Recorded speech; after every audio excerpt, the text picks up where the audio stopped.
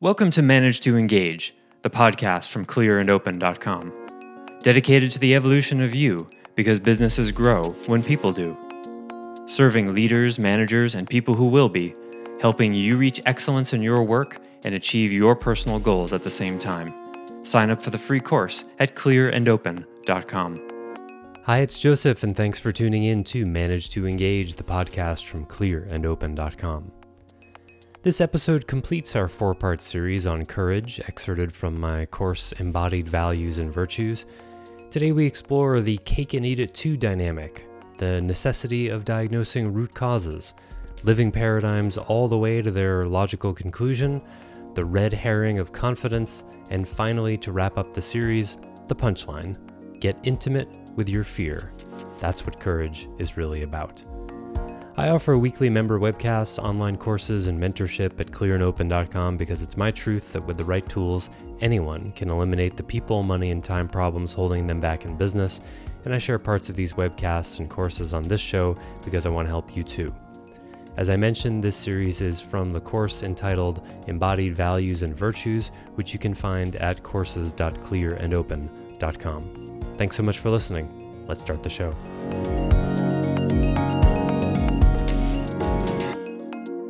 The shadow in a human being, one of the hallmarks of the human shadow, is what I call the cake and eat it too dynamic. It wants a result without having to do something difficult. It's always looking for shortcuts. Is there a pill? Is there a ayahuasca weekend? Is there a how can I get from A to B in the shortest possible distance? Now, what's good about that? That's efficiency. As there's this old maxim that says, give a difficult task to a lazy person and they will find an easier way to do it. Yes, that's good. There's lots of good stuff. That's efficiency. That's what creates the ability to clean thousands of garments of clothes every day and actually still show a profit. Efficiency is brilliant. It's important. As adults, we want to fit stuff into a day, so we want to find the fastest way to do something. That's great. That's our adaptability. It's the most powerful thing human beings have. That's why we can live anywhere and talk right now in this technology. It's adaptability. It's amazing. The problem is when that need for efficiency and quick fixes gets applied in ways where it doesn't apply. Human transformation doesn't happen in a weekend or with a drug, but in the desire we have for efficiency, we don't realize that the agonal deconstruction of the false self is the only way to become who we essentially are, in my opinion. You don't have to believe that. So what the human shadow does, reasonably, is they've got a set of wounds from childhood and some difficulties and all that. Their frame for their healing journey is, what's the fastest way I can make these symptoms go away? And of course, Western medicine is happy to oblige. Yes, we think the same way as you. Here's this bottle of pills. Try it out. Without actually stepping back and go, okay, well, that sounds like a good idea. And you say you have all these studies and everything, but where does this, to use the previous example, ADD actually come from? Well, we don't really understand, but these pills will make the symptoms go away and you'll be able to, study again and, focus again. Yes, but where does it come from? Because if you can think paradigmatically, see the course called Paradigmatic Analysis, which is one of my favorite courses that I don't think many people really got what it was about, but that exists on the site. If you can think paradigmatically, then and apply basic troubleshooting to your own healing. If you don't understand the root cause, you won't have a solution. And this is something that we have, if your toaster isn't working and you don't realize the power is out, you're going to waste a whole lot of time with that screwdriver, aren't you? And in the toaster manual and on the internet, looking up the toaster model, you're going to waste a whole lot of time. But it may seem in that moment like, well, the simplest solution here must be at the level of toaster. And sometimes you got to step back and go outside and realize that the whole block is out of power. And this is we do this in troubleshooting every day. We think, what's the root problem? What's when your computer isn't working? When your cat is sick, you want to know what's the root problem. But when it comes to psycho-spiritual issues, we don't do that. That's the problem in our entire species. We don't do that. Or we do that in ways that are dated, insufficient, or proven to not work. And this is what we talk about in paradigmatic analysis, where you always want to ask the question, the courageous question, what is the diagnosis of what the root problem is here, for example? And then go about solving that root problem as it's identified and see if it works. So like in Christianity, for example, there are 2 billion Christians in the world. What's the diagnosis of the fundamental problem in human beings that causes all of our issues, according to that paradigm? Lack of faith. Yes, and that's the faith is the solution to a deeper problem, though. What's the original problem? That was Sin. Original sin. Right. That paradigm says Adam and Eve, who are your ancestors, they sinned, went against the will of God, and then you inherited their morality. Pause for a moment on that one. You inherited their morality. What they did is somehow your responsibility. And then Jesus died for everyone's sins, including people who hadn't been born yet, somehow. And now you owe him. So your faith in Jesus absolves you of the original sin, and then everything will be okay. That's the model. Now, when I say it starkly like that, you can hear some of my cynicism, of course, but it is inarguable that that is their model. And that model has existed for 2,000 years. And many, many people have tried to use that model to absolve themselves of original sin and be saved, and then all their problems are supposed to disappear. If that appeals to you, go for it. See if it works. Take it all the way to the extreme. And if and when it doesn't, then you have to then say, well, you either have 2 options. You can say, I guess I'm not a good enough Christian. I don't have enough faith that hasn't worked yet. Or maybe original sin isn't actually the root problem. Maybe it's something else. See? That's paradigmatic thinking. Joseph, is it that they say that if you have the faith in Jesus, that I thought it's just that you'll go to heaven, not that everything is going to start working out for you on earth. Well, it's a little of both, isn't it? Yes. Good point. Thank you for that.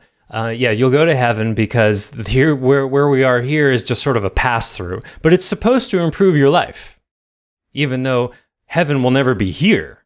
Heaven's somewhere else that you're investing in, and get when you die. Right. So that's sort of that's the cop-out is like, okay, well, you have faith, but you still have all these problems. Well, continue to have faith and you'll be rewarded for all this difficulty. Well, that's clever. Then certain kinds of difficulty never have to go away because it's just life is hard and, life sucks. And don't worry, you're going to get into heaven because you've bought your golden ticket. Clever marketing, isn't it? Of course, Jesus didn't talk about heaven being somewhere else. In Gospel according to St. Thomas, he said, the kingdom of heaven is spread upon the earth and men do not see it. He never talked about heaven as being somewhere else. He said it's right here.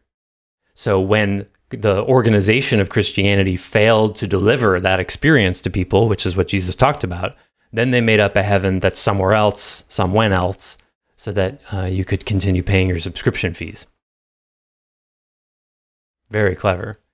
Western medicine does something very similar, doesn't it? Just take these pills and talk to this person and, well, life is hard.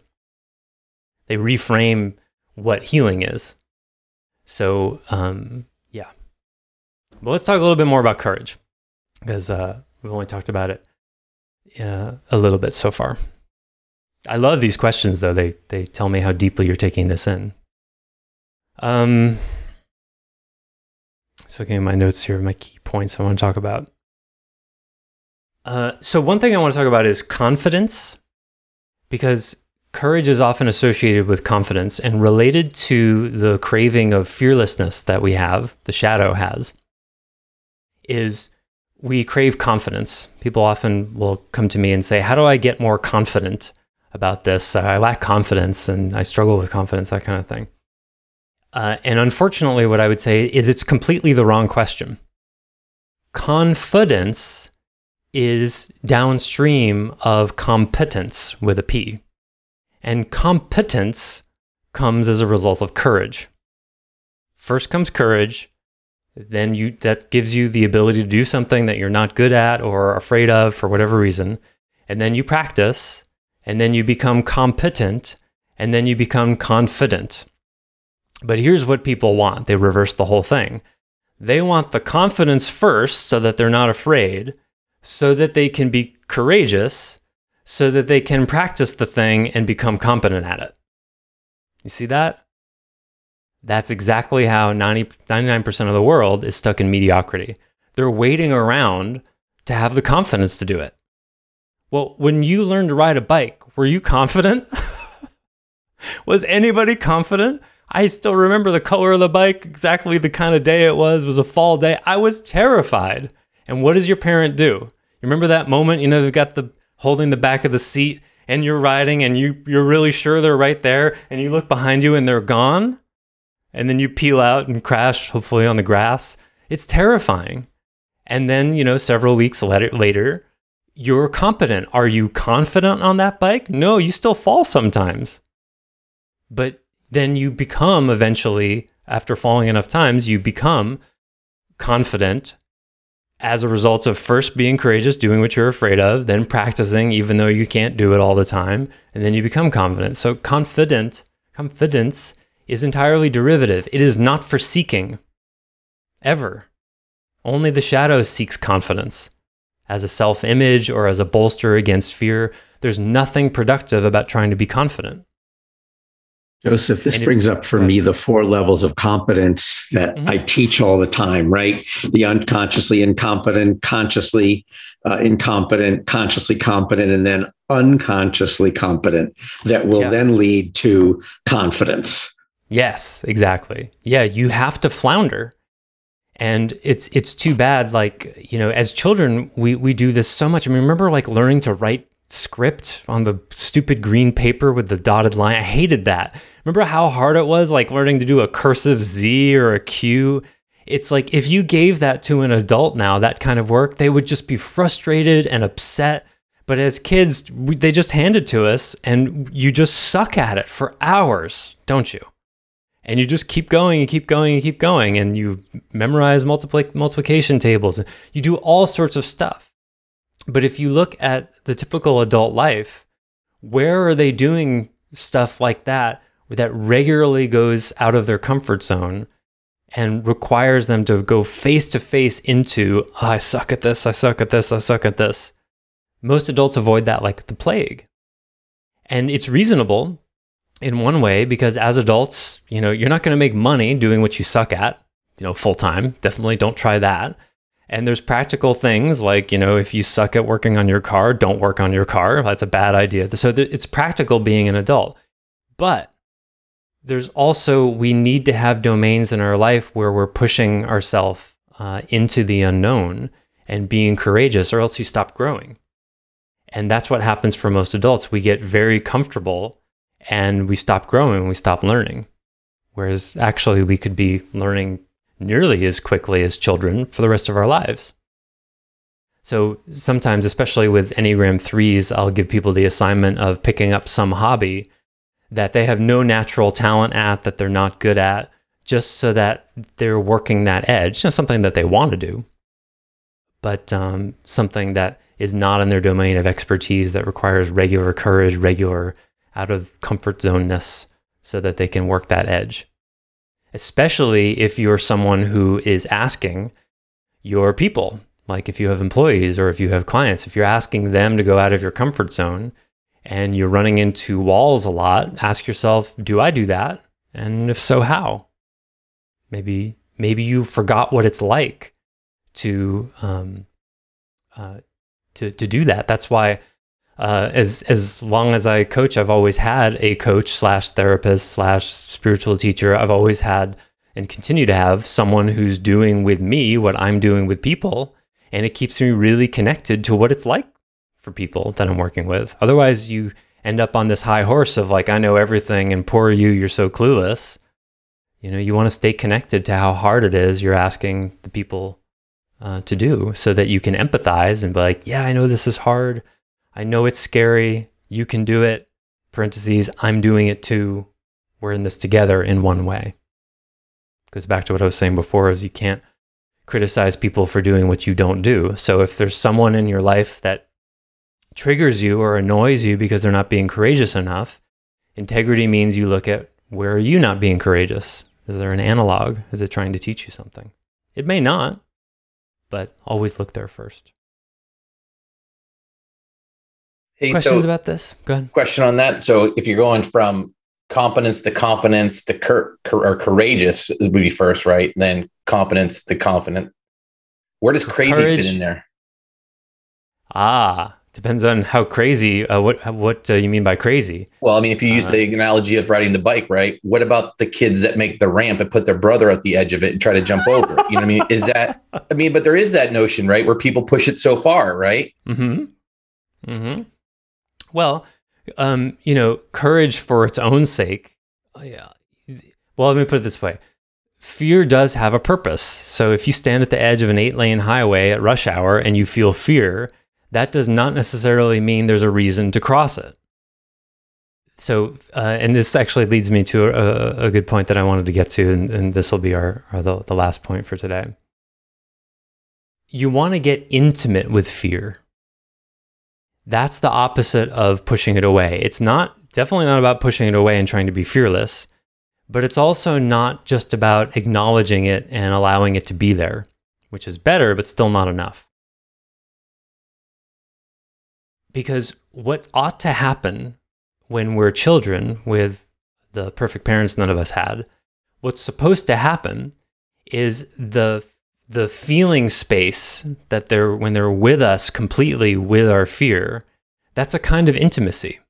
They're feeling, and whatever is hurt, anxiety, could be anything, but we're talking about fear.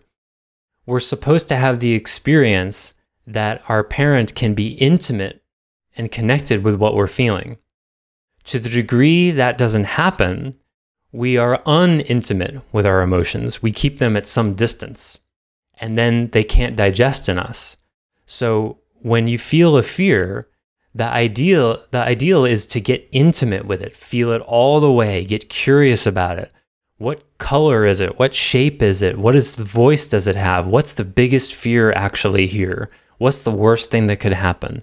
You go into it, you go with it, you explore it, every square inch of it. And then that's what makes the fear dissolve. Or it doesn't, and you realize, you know what? I don't want to cross this 8-lane highway because I think that fear is reasonable. But you only can get to that by getting intimate with it. So fear is a teacher, it's information, there's so much there to explore, and we have another C word here that will allow you to do that. That's curiosity. To be curious about your own emotions, especially fear, because that's where your parents lacked. They weren't curious enough. They weren't able to go into your experience. So we as adults have to complete that on our own by reparenting ourselves and getting very intimate with whatever that fear is. And for example, in Zen, and there's lots of fears all over the place, but Zen is a very pure example of it. The process of awakening in the Zen tradition is about, the way I look at it, it's about healing the fear of not being. It's not about relaxing or whatever. Enlightenment is the healing of the fear of non-existing, because real meditation is about trying to find the meditator and discovering that it cannot be found. The real Zen path puts you face to face with the terror of not just death this life, but the permanent cessation of your own consciousness. It's terrifying. You actually feel your fear of death again and again and again. You digest it one moment at a time, again and again and again, until you actually experience the true nature of the aspect of you that cannot be destroyed. And when you realize that that's you, that's enlightenment. You earn your way to that by exposing yourself again and again and again to the fear of death. Now, most Zen teachers do not talk about it this way. Wouldn't sell so well, would it? Instead, they sell bliss and freedom and liberation, and they don't tell you that once you get a good ways into it, you're very likely to start to begin to experience terror. But that's actually how it is. So what happens is, by not leading with that's what this is about, you have millions of people around the world meditating as a way of achieving a state and making themselves feel better. They are not meditating.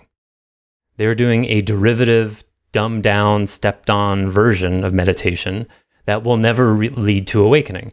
See the course I did called Meditation for Awakening that recasts what meditation is all about. It's about getting intimate with a very specific fear, the fear of death. And that's what makes you incredibly powerful. And so there are sort of archetypal fears like that we all have, that when we face them, will result in enormous amounts of power, insight, all sorts of stuff. You know, all the stuff that you want, which is at the other end of your fear. So get intimate with your fear. Thanks for listening to Manage to Engage, the Clear and Open podcast. Join us next week when you'll be a little bit closer to who you're destined to be. Until then, know that Clear and Open is dedicated to the evolution of you, because businesses grow when people do. If you're looking for more support on your journey, head over to clearandopen.com for even more tools, articles, and free resources. Thanks so much for listening. Bye for now.